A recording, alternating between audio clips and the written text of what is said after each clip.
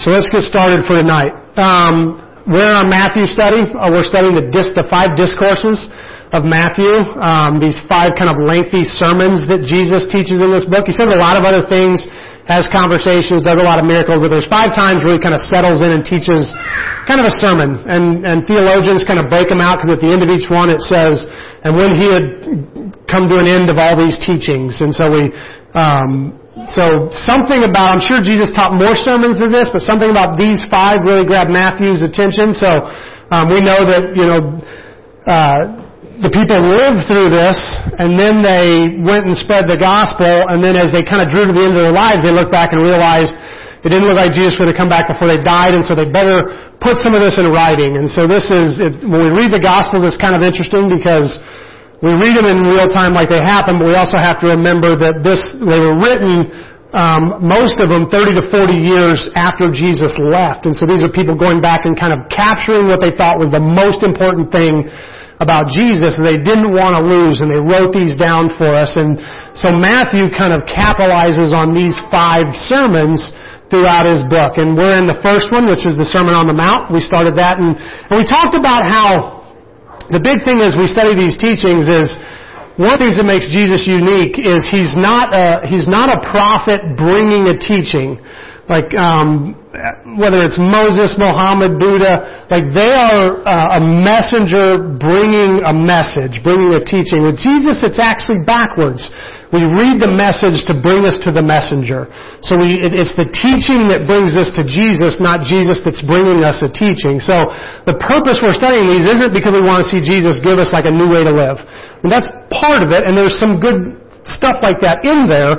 But this is stuff that introduces us to Jesus the person and hopefully makes us fall in love with Him. Because we talked about how Peter has this big moment. I think it's supposed to be kind of the quintessential climax of the book where Matthew captures this conversation where Jesus says, "Who do people say that I am?" And Peter says, well, some say one of the prophets, some say Elijah, some say Jeremiah, and John the Baptist come back and things like that. Jesus says, "Yeah, but what do you say?" And Peter says, "Well, you're the Christ, the Son of the living God." So and this is pre-resurrection. This is before Peter had the benefit of seeing the risen Christ. So something in his teaching, something in his lifestyle, something in the things he said and what he did convinced Peter that this is the very Christ. And we know that Peter had a little mixed up understanding what that meant. And so when it didn't go the way he thought it was going to go, he wavered. But he did capture the essence of Jesus' teaching that this is the Christ, the Son of the living God. And so our hopes as we study Jesus' teaching here for the next, 20 some odd weeks, is that we would come to the same conclusion, that at the end of this teaching, we would be utterly convinced that this is the Christ, the Son of the living God. So that's why we're doing it. We're doing this to bring us to Jesus, not so that Jesus can bring us some new way or new path. So we dove in with the Beatitudes. And we started with this kind of study of a reality that's not reality. These teachings that we know don't work. We know that the meek don't inherit much. We know that those who hunger and thirst for justice don't usually see it. We know that the peacemakers usually get trampled. And so we read this reality Jesus is laying out, and I feel like we were supposed to read this and go, clearly you're talking about another kingdom because none of that would work here. None of that works in my life. I've seen it.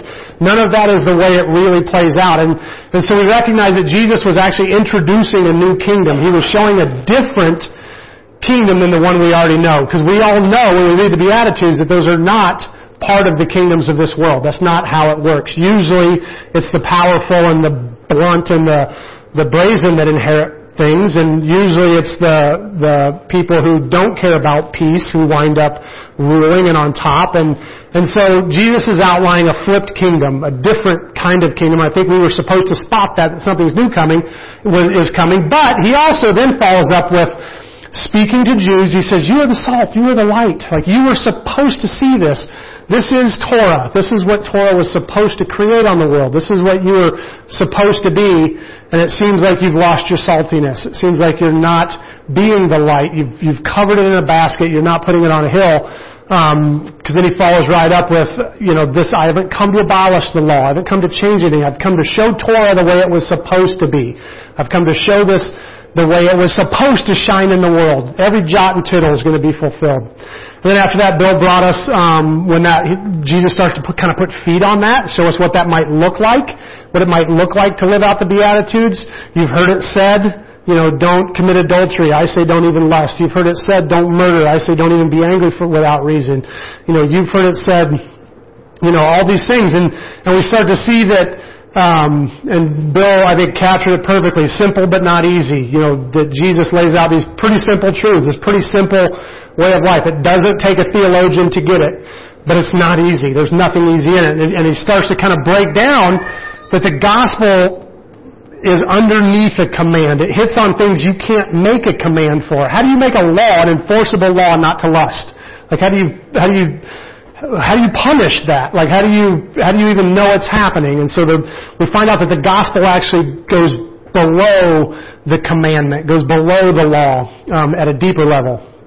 And then last time we talked about, as we get into, so Bill talked about how the gospel affects the things we're told not to do, like kill and murder, like murder, adultery, these things.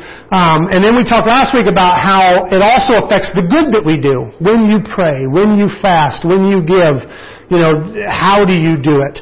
And he starts to break down, last week we talked about how, that there's something in doing it in secret, like he tells us, that it almost checks your motives. Like it makes you look at why you're like, who in the world gives completely secret so that not even his left hand knows what his right hand is doing it for a bad motive? Like what could possibly be the evil motive there? And so he kind of lays out this kind of underneath thing. And then at the end of that passage, we did kind of a survey study of chapter 6. We're going to dig into it a little bit more tonight. But at the end of that passage, he kind of gives us this litmus test where he says, therefore, don't be anxious about anything. And this, I think, is like one of the most perfect looks at the depth that the gospel works, because what command could touch anxiety? Like we all know, anybody who's ever struggled with anxiety knows the absolute worst thing someone can tell you to do is not be anxious. Like to command you to stop being anxious feeds the problem. And so there is no command that can touch anxiety. Only the gospel can do that. The gospel is underneath the command.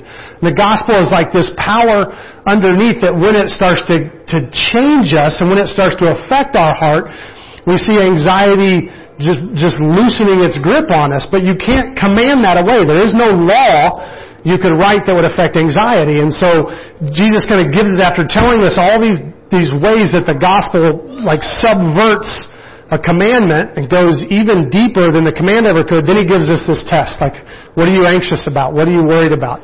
Where are your eyes? We finished last week with this kind of understanding of the kingdom of God, and when your focus is on the kingdom of God. And we ended talking about praying in the kingdom of God a little bit. We talked about this at the end last week, that whatever your thing is, and this is what I think is so beautiful about this prayer that Jesus laid out for us here, thy kingdom come, thy will be done. And whatever your thing is, maybe it's social justice. You look forward to a world where there's no bigotry and no misogyny and there's equality for people.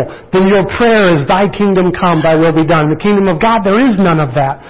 And then maybe your thing is holiness and sin just drives you crazy. You hate seeing people buried in sin. Then your prayer is thy kingdom come, thy will be done, because in his kingdom there will be no sin. Maybe it's power and you just want to see people healed and you want to see, then your prayer is thy kingdom come, thy will be done. So whatever is going on, maybe it's truth, maybe confusion and misinformation, all the fake news that's bouncing around drives you crazy. Maybe that's just it. Then your prayer is thy kingdom come, thy will be done, where truth is a person and there is no misinformation. So we can all pray together. No matter what our thing is, we can all pray the same prayer together. Thy kingdom come, thy will be done on earth as in heaven. And we all get our prayer answered in that. When God's kingdom crashes into our kingdom, we find ourselves seeing our prayers answered. So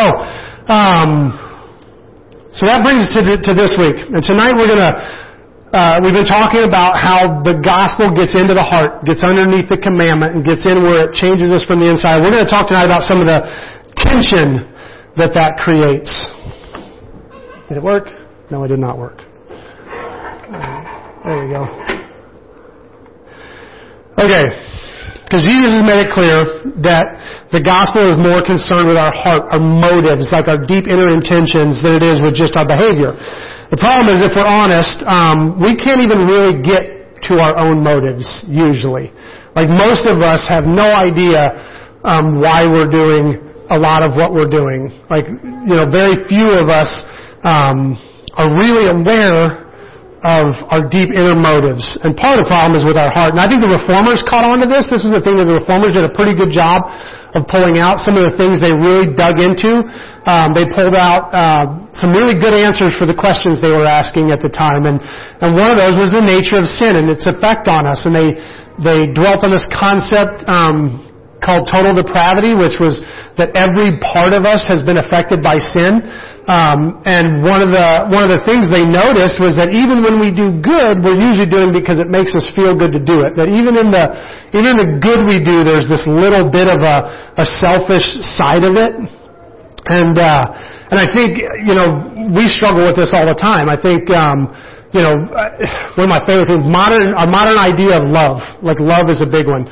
It's the, movies are filled with it, sitcoms, like, it's the center of our culture just to fall in love. We all have this love concept. But usually, love is less about the way you feel about a person, and it's more about the way that person makes you feel. Like, even in our love, there's this, when we say, man, I love you, what we're really saying is, man, I feel really good when I'm with you. It makes me feel so good. Like, we kind of make fun of the word, like, that we can say, I love you to our person that we're in love with, and we can also say, I love a cheeseburger, and the word seems a little strange, because like, man, I love this cheeseburger. But the reality is, we're probably saying the same thing. We're probably saying, this cheeseburger makes me feel so good. And then we're driving in our car, we look at our spouse, we look over, we're like, man, you make me feel good. Like, really, it's probably the exact same word. Very rarely is it, I want to lay down my life for you. Usually it's, man, this makes me feel good. There's a funny, like, almost selfishness built into even our love, that really what we're saying is I like me when I'm with you. Like, I like, this feeling I have. And really a lot of our evangelism is wrapped up in this. We've talked about this in here a lot. Kind of our standard, believe in Jesus so you don't go to hell, sales pitch is really about self-preservation. Like, it's about, it's not about, look at this awesome Jesus and fall in love with that. It's more about, I don't want to burn, so I'll do whatever you tell me to do. I don't want to go to hell. That would be bad for me, so I'm going to do whatever I have to do. Like, we sell this, our evangelism is this get-out-of-jail-free card, rather than selling Jesus, than actually pushing a Savior who is beautiful and awesome and amazing and wants to make the world better and fully and utterly captivating. Like, we rarely sell that Jesus. What we sell is this almost selfish self-preservation. Like, if you want to go to heaven, if you want the good things, if you want to escape hell, here's the way to do it. And really, there's even a selfishness built into that. Our motive in that can be suspect. So our motives are hard to access. And I think Jeremiah nails it here, where he says, the heart is deceitful above all things and desperately wicked. Who can know it? That we have trouble even getting to our own heart. I think David said it well, or I think that's what motivated, there we go, what motivated David to say this, search me, O God, and know my heart. Try me and know my anxieties, and see if there's any wicked way in me, and lead me in the way everlasting. I think self-examination, I think the problem with our heart is that self-examination, like really digging in and finding out where we're falling short, can sometimes be the ultimate form of narcissism. Like, that our whole vision goes inward, like, where am I off? And even though we're trying to find our own faults, it's still inwardly focused. It's still purely self-focused, which is why I think David, I love the way he says this here, is you search me, God. Like I can't even look in and really understand what's going on in there. I don't even truly get my own motives. I don't even, like I can totally see some selfishness in the good I do. I can totally see some good in some of the bad I do. And so, I get confused when I look in. I get confused when I spend too much time looking in my own heart. So God, you search me. You shine the flashlight. I'll trust you to tell me if there's something going on. When you convict me of something, and this is, when I've done this, it's weird because I'm looking for like my list. Like, am I doing good here? Am I doing good here? Am I doing good here? I'm doing it here. And then all of a sudden, like, the Holy Spirit's like, dude, you need a haircut. I'm like, what? That's not even on the list. Who cares if I get a haircut? Like, but like, for some reason the Holy Spirit, or whatever it is that the Holy Spirit, convicts me of, it never seems to be the things that I thought that I was looking for when I was doing my inward search. Because I'm usually like, yeah, I'm good here, I'm good here, I'm doing good here, I'm all good. And then when I ask God to search my heart, He brings up stuff that I would have never dreamed of. So I think David's onto something here when he recognizes that he can't even necessarily see into his own heart. And so he asks God to do it. And I think that's probably a better way. So this lack of clarity does create a problem. Jesus keeps pointing out that it's about our heart. That it's about our heart. But we're notoriously bad at looking at our own hearts. So how do we function in this kingdom? And this is where I want to uncover probably one of the fundamental tensions of the Christian faith. And that's this. It's not about what you do. It's about what's in your heart, which is revealed by what you do. So we get stuck in this loop that it's not about your behavior. It's about your heart. How do you know what's in your heart? You look at your behavior. So we get this fundamental tension that we're going to dig into a little bit. This is probably where Christianity gets hung up the most. This is kind of a classic chicken or egg argument. What comes first. And Jesus does address this in Matthew 15. He says that those things which proceed out of the mouth come from the heart. They defile a man. For out of the heart proceed evil thoughts, murders, adulteries, fornications, thefts, false witness, blasphemies. These are the things that defile a man.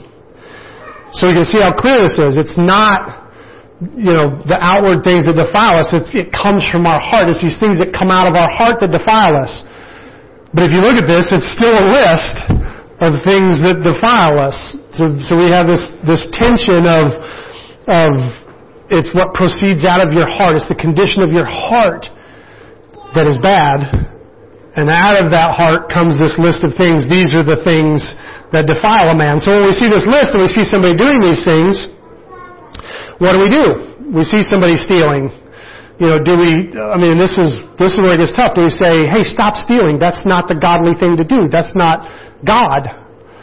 Or do we say, I see your heart has theft in it. I see your heart has this brokenness in it. So you need the gospel to get into the heart to change you. And it's hard because none of us do that. None of us are going to go to court and go, well, he's just got a bad heart. What are you going to do? It's nothing we can do. You can't punish him for having a bad heart. But that's pretty much what Jesus is saying here. So it's kind of a roots or fruits thing. Like we have a tendency when we look at the fruits of the Spirit, like these are the fruits of the Spirit, goodness, gentleness, meekness, self-control, love, joy, peace, or whatever, they all are. And so we have a tendency to pursue those things. We have a tendency to go, so that means I need to be more long-suffering, I need to be more gentle, I need to have more joy.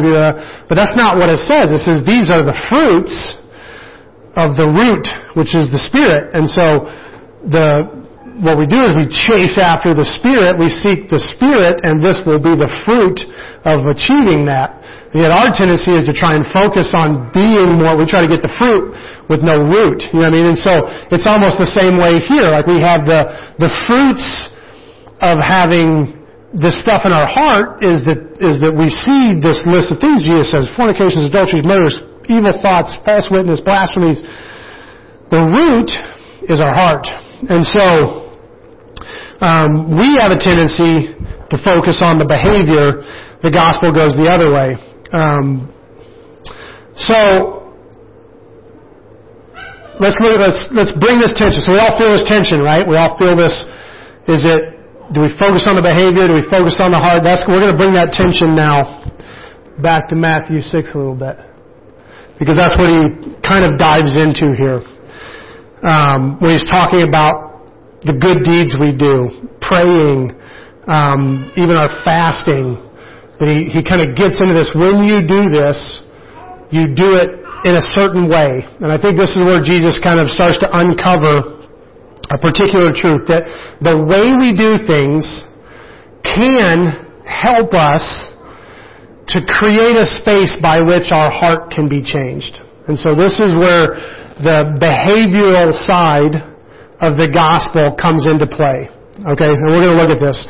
When I look at these things Jesus said about doing things in secret, I believe this serves several purposes. One, it keeps us from, feeling pious and self-righteous when we do something. It keeps us from having that, I'm going to ask an honest question, and I swear if I'm the only one that raises my hand, I'm going to leave right now and go home. Has anybody ever done something in secret and the pressure to tell somebody is like almost unbearable? Honest show of hands. I don't know, would that be wrong? Yeah, right? Like, and you feel great when you do it because you're like, nobody knows. I totally did something anonymous. That was so awesome. And then the next day you're like, yesterday I kind of did a cool thing. Ask me about it. Come on, ask me about it. It was like the pressure to talk about it is so strong, and so I think something about that secret, something about doing it in secret reveals that. Like, we wouldn't even know how bad, like none of us, because the way he presents it, like don't blow a trumpet and, like none of us are gonna, hey everybody, I'm giving, watch, this is awesome. That's me. None of us are going to do that, right? And so we might have this tendency to think, I don't blow a trumpet, I don't make a big deal, so, clearly I don't struggle with that verse until you do something in secret. And man, the pressure to let somebody know about that. Maybe it only has to be one person, like just somebody, just to vent the pressure a little bit, like to let somebody know that you're cool. Like that's all we really want to do, is let somebody know that I'm awesome. So it almost works like an MRI, or a CAT scan. I don't know which test looks at you from the inside, but one of them, that we can look at ourselves. Like we have a tendency to only see the outside, and only when we do these things in secret do we notice that we have these pressures in us that we may not have otherwise known was there. And the big one is that if we do these things right, it can actually begin to change our heart. And this brings us back to that tension. By practicing virtues and doing them rightly, we actually create a space where the gospel can change our hearts from the inside until it's no longer practicing a virtue. It's no longer doing a good thing. It becomes part of who we are. And we've all experienced this. Like usually, giving's a big one. When you first start to give, and you're like, man, 10%, not a penny more, and we get it, and it's hard, and it's just a really tough thing to do. And then there comes a point where it's like you wouldn't even dream of not, just because it's become, like by doing it, you create this space by which it becomes part of who you are and a virtue. I think fasting is another one. Like most of us, when we first kind of start the discipline of fasting at Lent, it's a struggle and it's this hard thing we fight with. And then there comes a point where it's like a joy. Like this year, and my wife completely subverted it. She completely ruined my fast. So I'm going to talk trash on my wife for a second. Because I did this fast that it was going to bring, it was something that I felt God was laying on my heart to kind of put me in a place where I could understand people who were less fortunate than me and what it must be like for them. I fasted meat is what I did. So now I just ruined everything because I broke this verse, but that's okay. So I fasted meat, which I've never done before, and I did it because there's a lot of cultures who don't have access to easy protein, and I wanted to see what it was like to experience, and it was actually a joy to do it. It opened my prayer life for people who are less fortunate than me, and I was really excited about doing it. It came out of a place, And my wife, being such an excellent cook, was like, oh, this is exciting. I've had so many awesome, vegetarian recipes I've been wanting to try and blah, blah, blah. And so I ate really well for 46 days. And at the end of the thing, all I could come up with was, I don't understand why those poor people don't just get a chef, man. They can really make some great food out of what they had. Yeah, ruined my fast completely. It wasn't what I meant to come up with. No, I gave her trouble the whole time. She would put this thing in front of me, and I was like, it's like you don't even understand what I'm doing. This looks fantastic. Like this, I'm trying to suffer here, and you're not letting me suffer. But, but my point to that whole thing, that wasn't actually supposed to be in there. My point to that whole thing was that fasting, which I used to do, is this really strict discipline. When I first got in, people were like, this one comes out by prayer and fasting. And so I would I'd buckle down, and this is like something you have to do, and what was funny was usually, even though they told me I wasn't supposed to, I was like, oh man, I'm fasting, so I'm just weak, and, make sure everybody knows what I'm doing. And then there comes a part where it becomes part of your spiritual life, and you're excited for each new fast because it gives you a chance to tap into something you wouldn't normally get to tap into, and to understand other people, and to examine your own heart. And, I remember the first year I fast social media, after it had gotten its full deep claws in me, and the number of times I got my phone out and went, what am I doing? There's nothing to do. I have nothing to do. And then 5 minutes later I get my phone out, nope, there's nothing to do. I didn't even realize how much of a habit that had become to pull out my phone until I tried to fast it. And it revealed something to me I'd never known. That was a joy to learn. Honestly, it wasn't even like a strict thing. It was fun. And that's how these virtues work. We do them to create a space by which the gospel can then get in and start to do work on us and start to change us. So, though it's not about what we do does matter. And so we're going to look at, did I skip one? Yeah, okay. Yep. So we're going to take that idea back to our passage. Last week we talked a little bit about this prayer, Thy kingdom come. We dug into that a bit, what that looks like to pray that His kingdom would come and His will be done. This week we're going to talk about the bookends of this message, kind of the front and the back of this prayer that Jesus gives us. Because He asks us here ultimately to worship. And it's almost like He's saying, if we put this in our parlance, like when you go to God to ask for things, here's how you do it. You start by saying who God is. You start by focusing on God and not you. So when you go to God to focus on you, and I want you to do that, I want you to come to me for your needs. I want you to recognize I'm the source. I'm where things come from. So yes, come to me with your needs. But when you come for yourself, first come for me. And this is a really, really powerful thing I want to talk about here. I once heard a preacher say, if you only have 10 minutes to pray, spend 8 of them in worship, because you'll be amazed at how much you can do with the last 2 minutes. If you'll spend 8 of your 10 minutes worshiping, you'll kick some serious butt with the last 2 minutes. But if you try to spend the entire 10 talking about yourself, you're not going to get far. So I don't know why that's stuck with me forever, but I've loved it. So the key, and I think the key here is that worship is outwardly focused. It creates a space by which our hearts can be right. So when we focus on telling God who He is, about reveling in His goodness, what He has done, His works, His character, His creativity, His power, it takes our minds off of ourselves for a minute. It pushes our focus outward. And some people get hung up on this. Some people are like, I've heard a lot of atheists say this, why would I worship a God that creates something just to sit and worship Him? God's the ultimate narcissist. He made us just so we could sit there and focus on Him. And a lot of people struggle with this. Why would God command worship? That feels so... And I don't think that's it. I don't think God needs our worship at all. I think God knows we need to not look at ourselves for a minute. I think that's why He says, love the Lord your God with all your heart, soul, mind, and strength. And there's one equal to this, love your neighbor as yourself. In both of those, what you need is to get your eyes off of you for a second and put them somewhere else. Whether it's God, whether it's neighbor, either way, your eyes have to get off yourself for a minute. So I don't think He's sitting there just almost gobbling up this worship that comes his way like it's, something he commands and I created you just so you can tell me how awesome I am. That's not it. God's fully confident and okay if we don't worship him. He just knows we need that.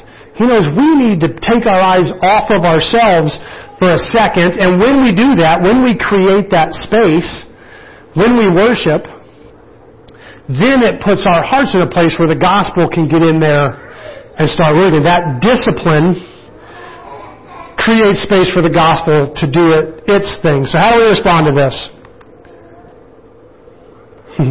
This is pretty simple. We worship.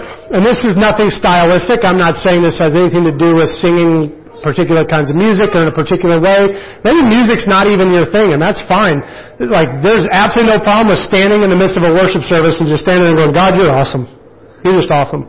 Like, you don't have to sing. You can just say it. You can just focus on God for a minute and tell him who he is and focus on him for a minute. And our worship, our modern worship isn't free of temptations. We kind of have a superstar worship thing going on right now. It's kind of one of the motifs in the church. We're some of the biggest rock stars in the Christian world right now are worship leaders, and when you see them on stage, they don't look any different than any other rock star. But so there are some temptations in our worship to make it about us, and we do have a tendency to worship in a way and with music that does make us feel good. So it is. I'm not saying that just by singing songs we're automatically in a place of worship. I mean, I love and I know it's a struggle when you've got little ones, but to me, there's no more pure act of worship, because there's something that always gets me when someone is like, I don't know, I just worship so much better when there's not kids around.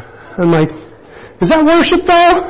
If it's like, it just makes me feel so much better, I can get into it so much more. It's so much easier on me if I don't have to wrestle with a kid. And I'm like, is it supposed to be about you? When you're sitting there and you're holding one kid and you have to step on the other one to keep it from running away, and you're still willing to go, your love is amazing, oh God. Like, to me, that is when you're like, trust me, this is not about me right now. Like, I am not why I'm doing this.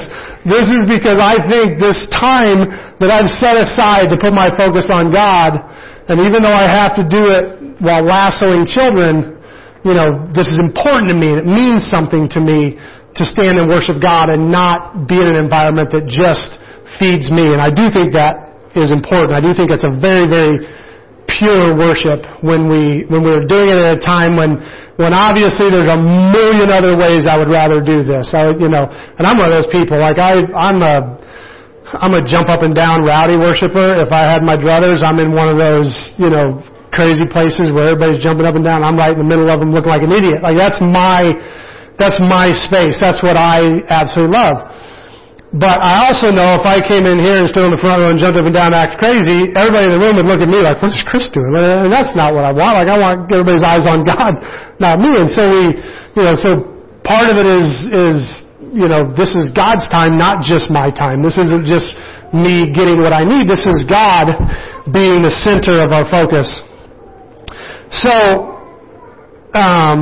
whatever you're bent, whatever you're into, whether it's music or not music, whether it's, lifting up your hands and jumping up and down or singing hymns, together with a congregation and feeling the beauty of the old words flow over you, which I just absolutely love. Isn't it amazing whenever you break into Amazing Grace? Like, I don't care what the environment and something happened. Newton nailed it because something happens when we've all been singing these amazing contemporary songs that have this amazing, melody line that are super easy to just belt out. And then we all go to Amazing Grace and the whole room changes. Like, it's just like we're all in it. And it's amazing. You can't top that.